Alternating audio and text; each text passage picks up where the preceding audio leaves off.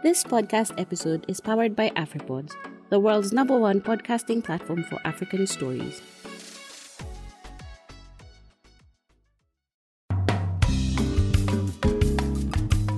Hello, this is the Africa Climate Conversations weekly podcast. I'm your host, Sophie Mbogwa. Now, next week we will wind up the Mental Health and Climate Impact series. This series has been made possible by a grant from the International Women's Media Foundation's Howard G. Buffett Fund for Women Journalists. Today, I invited James Kimaru, the Lake Bogoria National Reserve Senior Warden, to tell us where we are in terms of research on the rising water levels on the Rift Valley lakes. Now, located in the Rift Valley, Lake Bogoria National Reserve is a stunning place. It is adorned by a pink color of flamingos and gazes bubbling with the most spectacular hot water volcanic springs. But unfortunately, Kimaru says the lake has swelled more than 10 kilometers and 90% of these water springs are underwater. Annually, the lake earns Kenya between 70 to 80 million shillings, but visits have reduced by over 95% over the last 1 year. But despite its tourist attraction and revenue generation, Kimaru says only 5% of the Baringo County, home to 3 flooded Rift Valley lakes, budget goes to conservation research. Lake Bogoria is one of the tourism destinations. It's one of most of the birds, wildlife. Again, the lake is alkaline. It's not a freshwater lake. Yeah. Not like Baringo. Baringo is a freshwater. Basically, we've been having series of lake swelling or, there's a lot of increase of inflows. Mm-hmm. And more so, Lake Bogoria is actually like, it's downstream. It's like, there's a lot of inflows comes from the upper stream. Yeah. So it's one of the lakes that are within the Rift Valley. And if you try to see it, Bogoria is more of lower than the other lakes. Mm. However, Lake Bogoria was considered in 1973 as a national reserve, mm-hmm. which is under the management of Baringo County government. It's not under KWS, but it's under Baringo County government. Department of Environment, Natural Resources and Tourism and Wildlife. The lake covers 107 kilometers square. It has international CITES, which has been ratified by the state as one of a World Heritage Site. It's also a Ramsar site. It is also an IB area. Basically, it is actually a source of revenue to the county. Sure. We actually have a number of visitors up to 100,000 per year, mm-hmm. which is actually the main revenue earning for the GDP of county and also as national treasury. Mm-hmm. So we actually experienced this rainfall pattern, which started slightly from around 2013. Before we move to the rain pattern, how much does it earn, the money that it generates for the county? It's only because of this pandemic, COVID-19, which has brought a problem, but there was a slight increment because our last revenue collection last year was around 82 million. 82 million? 82 million. For the year? For the whole financial year. Mm-hmm. It's actually between 70 to 80 million by year. Mm-hmm. But because of this pandemic now, we just really reduce the number of visitors. But the government is trying to regulate issues on public health protocol, COVID-19 protocols. But nevertheless, the visitors has really gone down as compared to previous years. Mm-hmm. The revenues have gone down to what time? To how much now? No, it has really gone down. We've never actualized. We have never actualized because we normally summarize at the end of financial year. Mm-hmm. But we are seeing it is almost 98%, which has really gone down. So it is drastically fantastic. It has really gone down. Okay. So this rainfall pattern started from 2013 on and off. But from 2017 is when now the lake swelling has drastically increased, which has come Our normal size of the lake used to be around 32 kilometers square, but now it's around 42. So it's almost like 10 kilometers, which has increased. Yeah. Basically, the government has formed a task force, which is now overseeing the rail changes, because this thing actually has really affected the whole Rift Lakes and Victoria region. So there is a lot of concern from the government. There is a multitask team which was formed which is actually led by the PS in the environment, with around 4 ministries, which they are now working on. I, being part of the task force team, we've actually collected the whole data. It's now analyzed. It's a small working group which they're analyzing, but I think they release the real document as soon as possible, which I mean, that's was from stages. That's what the cabinet for discussion, and then now that. What kind of data have you been collecting as a task force? We actually generally collect the impacts which has resulted from the lake, the swelling of the lakes. We have, again, in terms of impacts, there is a number of displaced people. There is infrastructure development which has really impacted on several of them, including the schools, public utilities, the roads. Like Boria, there was an airstrip which is now under the water. So we are trying to collect the data on actually the impacts on that. The other thing is we are trying to have historic information, whether these changes has been there before. So we are trying to gather the information from the locals living around, especially at the historical backgrounds. The other thing we are doing, the other thing we are collecting is we want to ascertain the short-term and the long-term issues that the government can handle, which we are actually collecting from the public. The other is we can make some arrangement on how some infrastructure can be actually fast-tracked so that we get the movement. Like in Lake Baringo, there was an issue of the road, which is going through the Churo or the whole way to Kabedo. The lake has already swelled. So it was the main reason of task force was to ascertain such and see the solution, both the short term and the long term. Okay. The other is the awareness. We are trying to educate people to move from the higher ground instead of living in the lower ground. So there was a lot of impacts which we encounter. Others, like there's public utilities, like when we go to Kambesamagi, the hospital is now under the water. The hospital at Lake Boria is now around Loboi Center is under the water. The Lake Boria gate, the whole gate, which was done by the government at around tune of 30 million, they are now all under the water. Several people we actually encountered has been displaced. So when the task force came, those are part of the information we got. Like in Baringo, there are displaced people around 3,700 households, which is, if you see the population there, it's almost around 30,000 people which has been displaced. There is, again, in terms of wildlife, these lakes has really swelled, and now there's an issue on wildlife because we are now experiencing a lot of issues on human-wildlife conflict because the wildlife are now close to households or where the people are living. So those are the changes we encounter. The other thing which we've seen in the same impact is there's a lot of destruction in infrastructure, which has led to a lot of increase of poverty index. Because if you see, like, most of the irrigation schemes around Marigan rely on these rivers, River Barger and Amol River. So there's a lot of canals which has been sealed.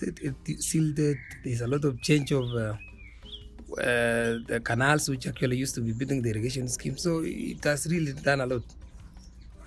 Again, there is issue on change of lake ecosystem. Now, if you see Lake Bogoria is becoming more fresh, which is because of there's a lot of water coming in. There is issue again on loss of human wildlife issues, conflict. There's a lot of issues pertaining human wildlife conflict. In terms of cases reported? Yes, in terms. Reason and what are the numbers? We can't tell because there's rampant movement of wildlife at the moment. Peoples move from Lake Baringos following those rivers. And now it's almost like there's a lot of scaring of the people. And again, not all people actually are used to wildlife. Now this hippo is commonly around Lake Baringo, but the same crocodile now you can spot from around Lake Bogoria, especially at the mouth of the rivers, the deltas of the rivers that feeds the lake, especially the Wasas River and the Majimoto River. So there is a lot of such cases. Again, this issue on land conflict issues because the displaced people at the lower level has issues now with people who are living in the higher ground. So there's a lot of conflict in land. There's a lot of cases now, people saying that used to be my land. So there's a lot of conflicts in that place. The other thing is Lake Bogoria is actually the main attraction is the hot springs, the geysers and the hot springs, which we normally have over 200 geysers and hot springs.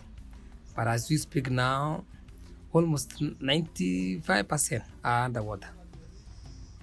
Basically, our main visitors in Bogoria is a school-based program. Institution of learning, because that is a geography where people need to know more about the geysers and those springs. I mentioned earlier there's a lot of infrastructure development which has been impacted, specifically the roads, which is almost like they're saying a total of around 400 kilometers of the road has been affected in Baringo. This is an alkaline lake. So when there's a lot of influx water that is coming, actually that is fresh, changes the pH balancing. To what extent has the biodiversity being impacted or lost due to this phenomenon? I mentioned earlier before that the lake has swelled more than 10 kilometers. And this is an alkaline lake. So the more the swell, the more there's a lot of destruction in terms of habitat, change of habitat, dry up of several vegetation, because this is actually an alkaline. And again, there is a change in terms of we have landing places for the flamingos and resting places and where there is inflows of water coming in. So the more the swelling is, all open space where the flamingos normally used to stay, or where the wildlife, there's some wildlife which actually they are territorial.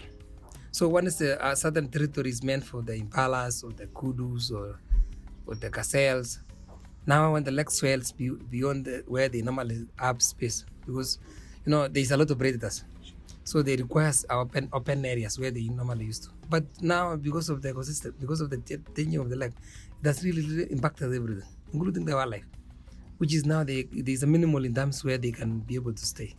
Again, there used to be a lot of springs that are fresh water spring along the shore of the lake, but almost all of them, 90% are now underwater. So there is scarcity of the water for the wildlife, and again there is a scarcity of the fresh water for the flamingos, because the flamingos require fresh water. And have you seen a huge influx as in moving away of especially the flamingos and other wildlife? Yes, several. We've experienced a lot of, as we speak, even the flamingos are now in people's farm, because they require an open place. The lake has well beyond the boundary which was gazetted in 1973 by the government. So as we speak, there is a lot of impact in terms of the displacement of people, household, and where the wildlife used to be. Because when the gazettement was done, there was a lot of huge space where even they used to be having even the airstrip. The airstrip now are underwater. So there's impact in that. When it comes to water bodies, every water body has a source. What is the major source of Lake Bogoria?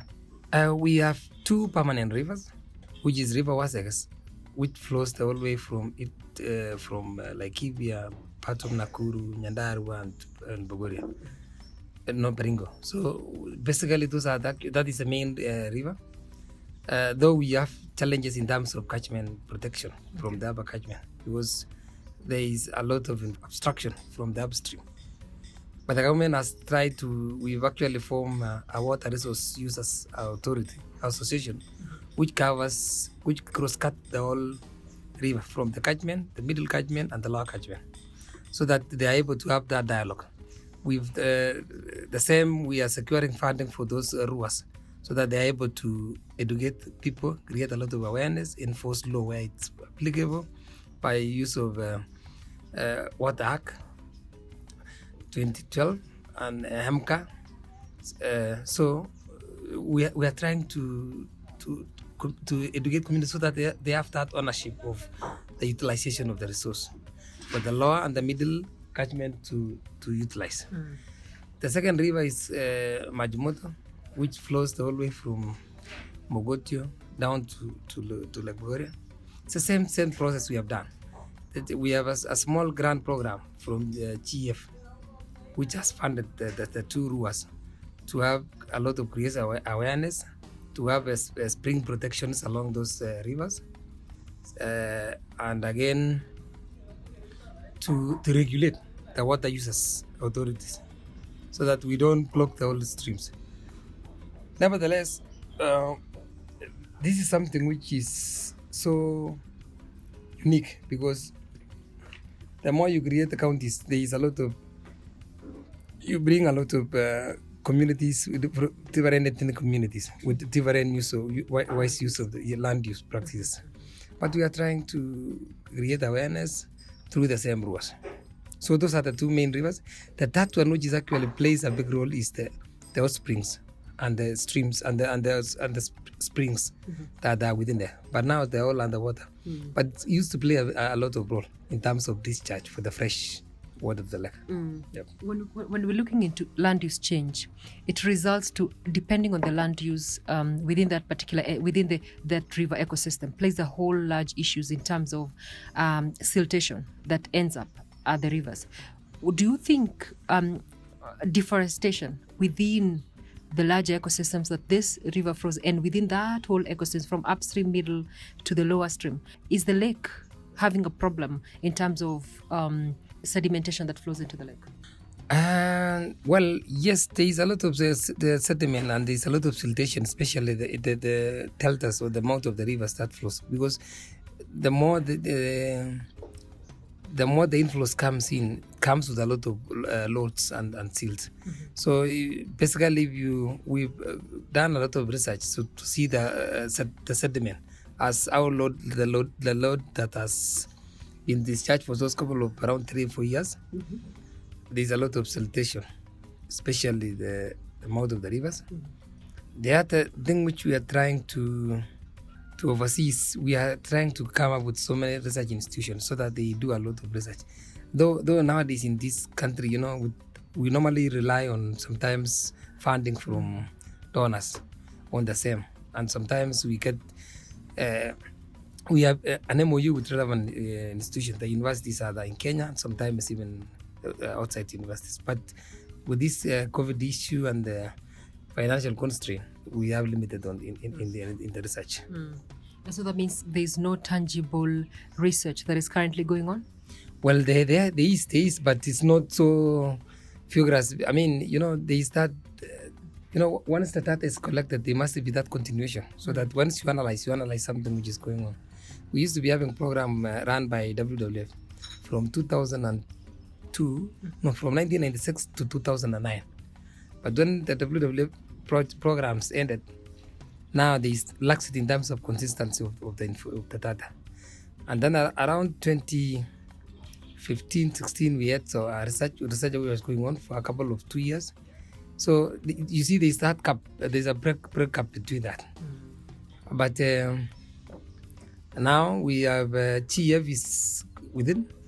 There's a program which is running within the landscape for the last 2 years, and then we are now going for the G7. The current one was G6, so we are going with the G7.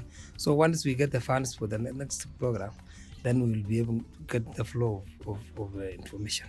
Kimaru, you mentioned something very good, and I'm wondering, this lake itself, on one lake, Bogore itself, is very critical for economy of this particular county. Generating 70 million to 82 million between that is very good for this county. But why is it that we do not allocate fund?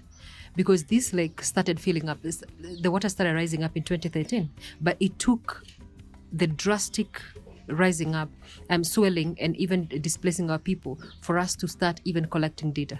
Why do we have to always keep waiting for international organization? Well, else we have counties here. How do we plan without concrete data? Why have we not invested? And why are we still not investing our own monies that we call part of this collection to invest in this research? Well, I want to clearly put like this, that with this new dispensation, with these new devolution systems, the budget allocations nowadays are done through the budget process. And the budget process is done at the village level. Okay. At the village level. What do you mean village At the village level. We have the budget process is approved at the locational level, at the village level, because it is actually them which is prioritizing the programs that needs to be done. Okay. And again, with these county integrated programs, the CIDB, which is actually developed for 5 years, the same process is done through the same process. It has to start from ward level, it goes to the sub-county to the county.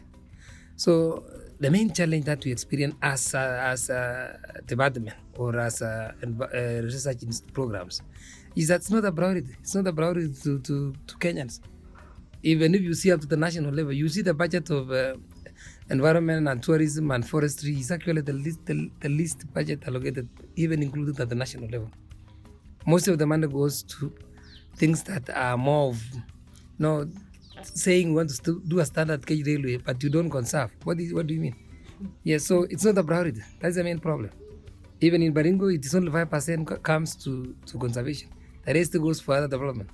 You see that they say we want to hospital, we want the ECD, we want roads, we want the kettle dip, but nobody is concerned in conservation.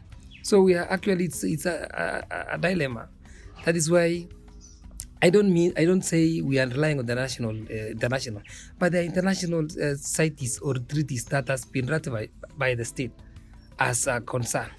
So we have to use such ratification to oversee that there is an environmental impact, because these are international bodies governing institution or some programs. Because the interesting bit is this: our governments are the same people who ratify CITES, who sign these international treaties, right? But they're the same people who do not allocate funds to conservation.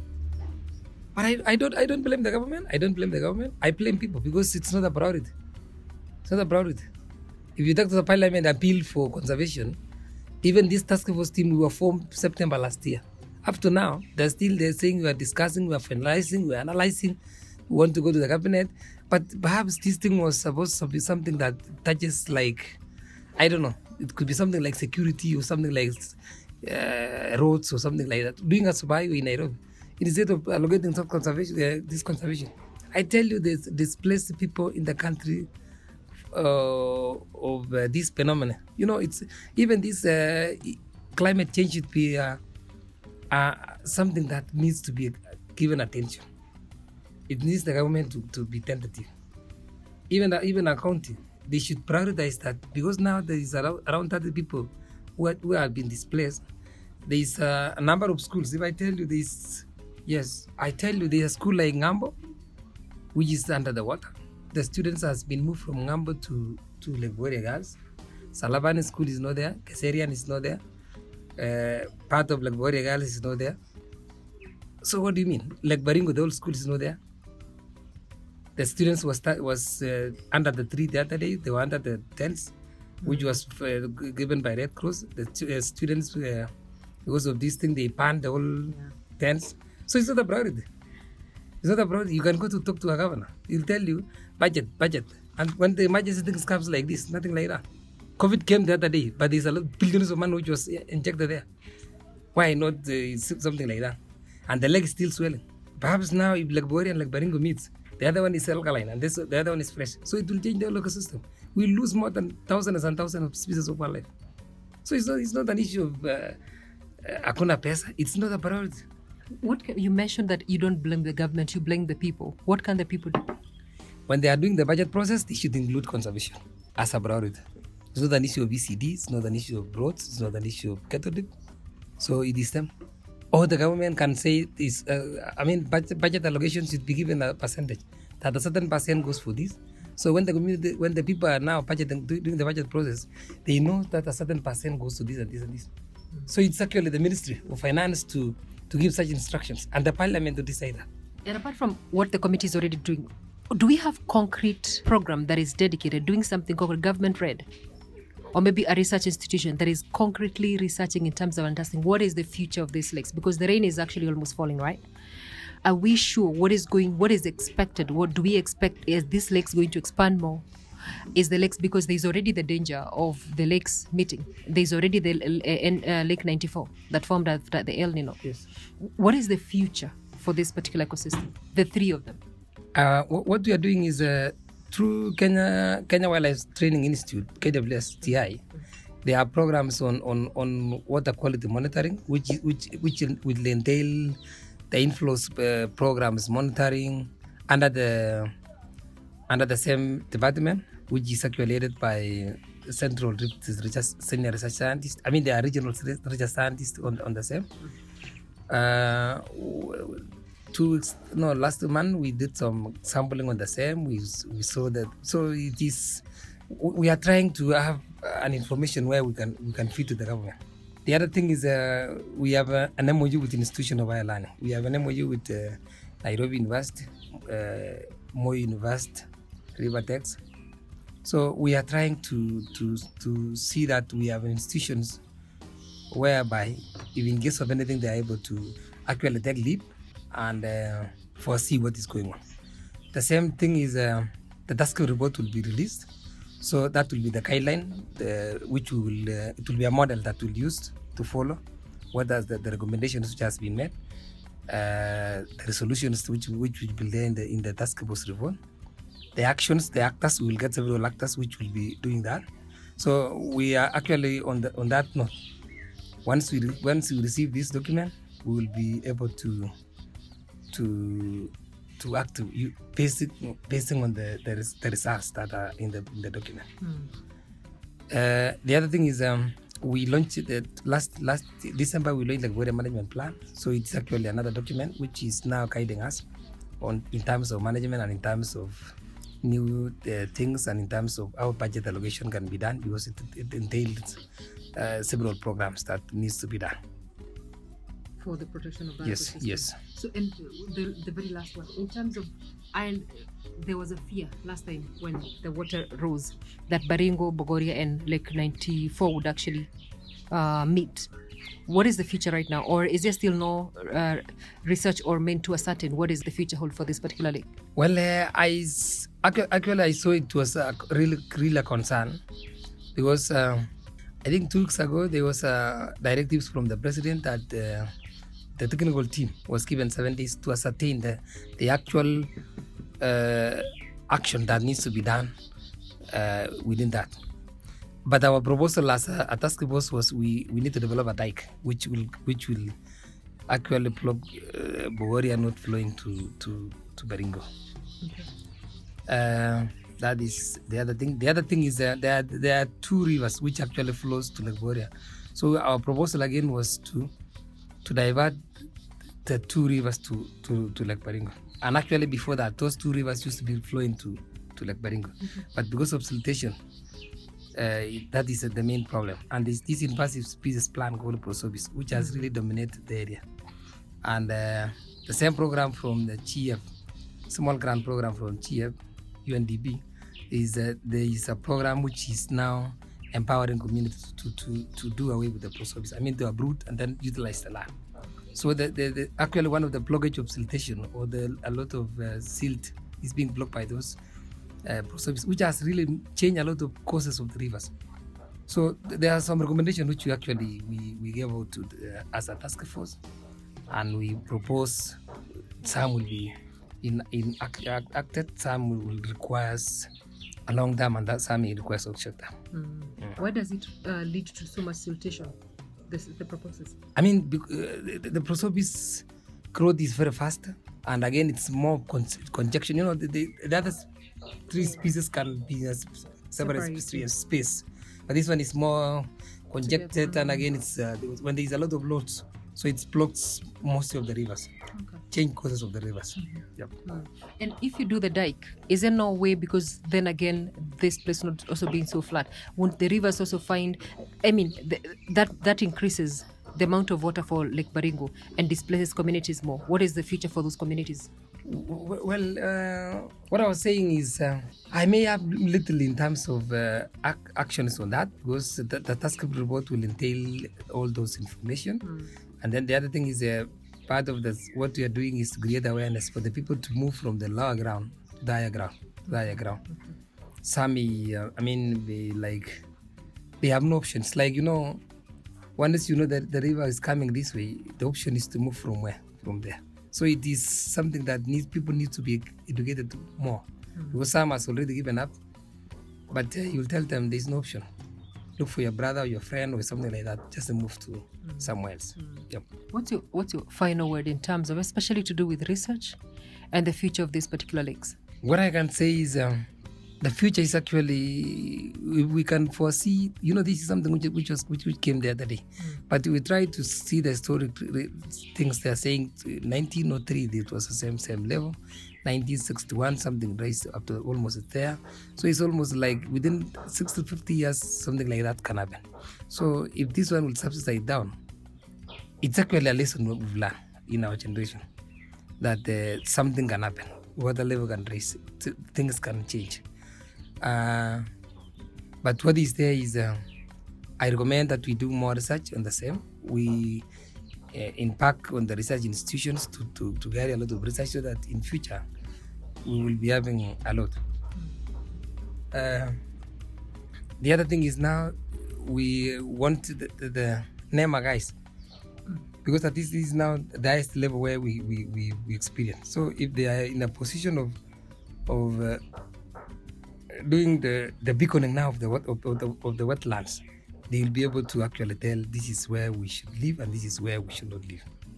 So a lot of research needs to be shared within the relevant institutions. Yep.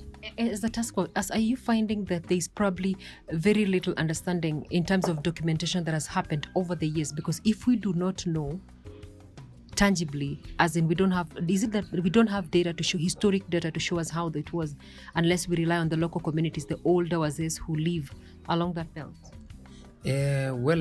From the recommendation of the views we saw is there's limited in terms of research that has been conducted, especially on water level increase.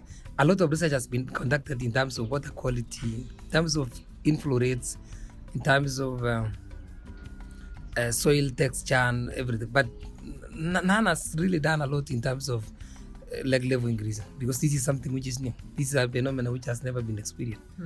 You can't say this was done by, we have so many professors that we are doing as with the task force, but most of their knowledgeable is in terms of water quality analysis, texture and so forth. Like now they were saying the Takwel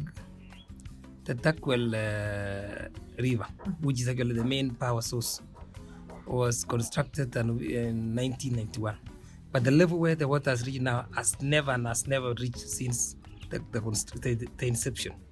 So those are part of things the guys from the GDC, the guys from the geologists, but they're saying this is something which has never been experienced before. And now that is another phenomenon. In case that river, dam break the banks, it will be something which cannot. So we are trying. The same recommendations are now going to be synthesized. People who are now in the downstream, that in case of anything, there's no option. We've been experiencing a lot of landslides, especially at Marakwet. Also, all those siltation goes down to those dams. So it is something which requires a lot of study, We don't rush for projects. We don't rush for programs. We don't say we want to do a dam with no tangible research done. Yep. And especially in this day and age where now climate change is real, we have more rainfall. We have more info that is coming actually all at once. It's very important for us to actually keep on conducting research.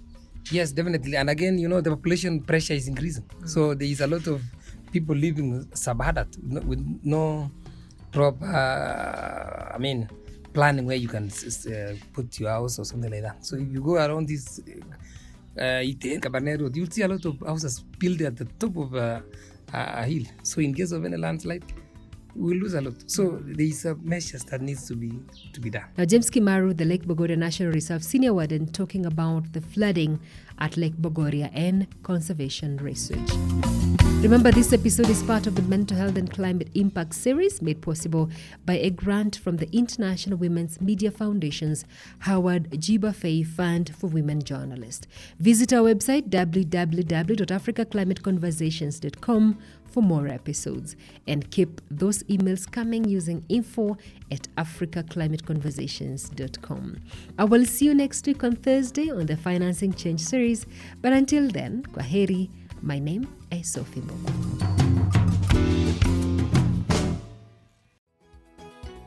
Inaendeshwa na AfriPods.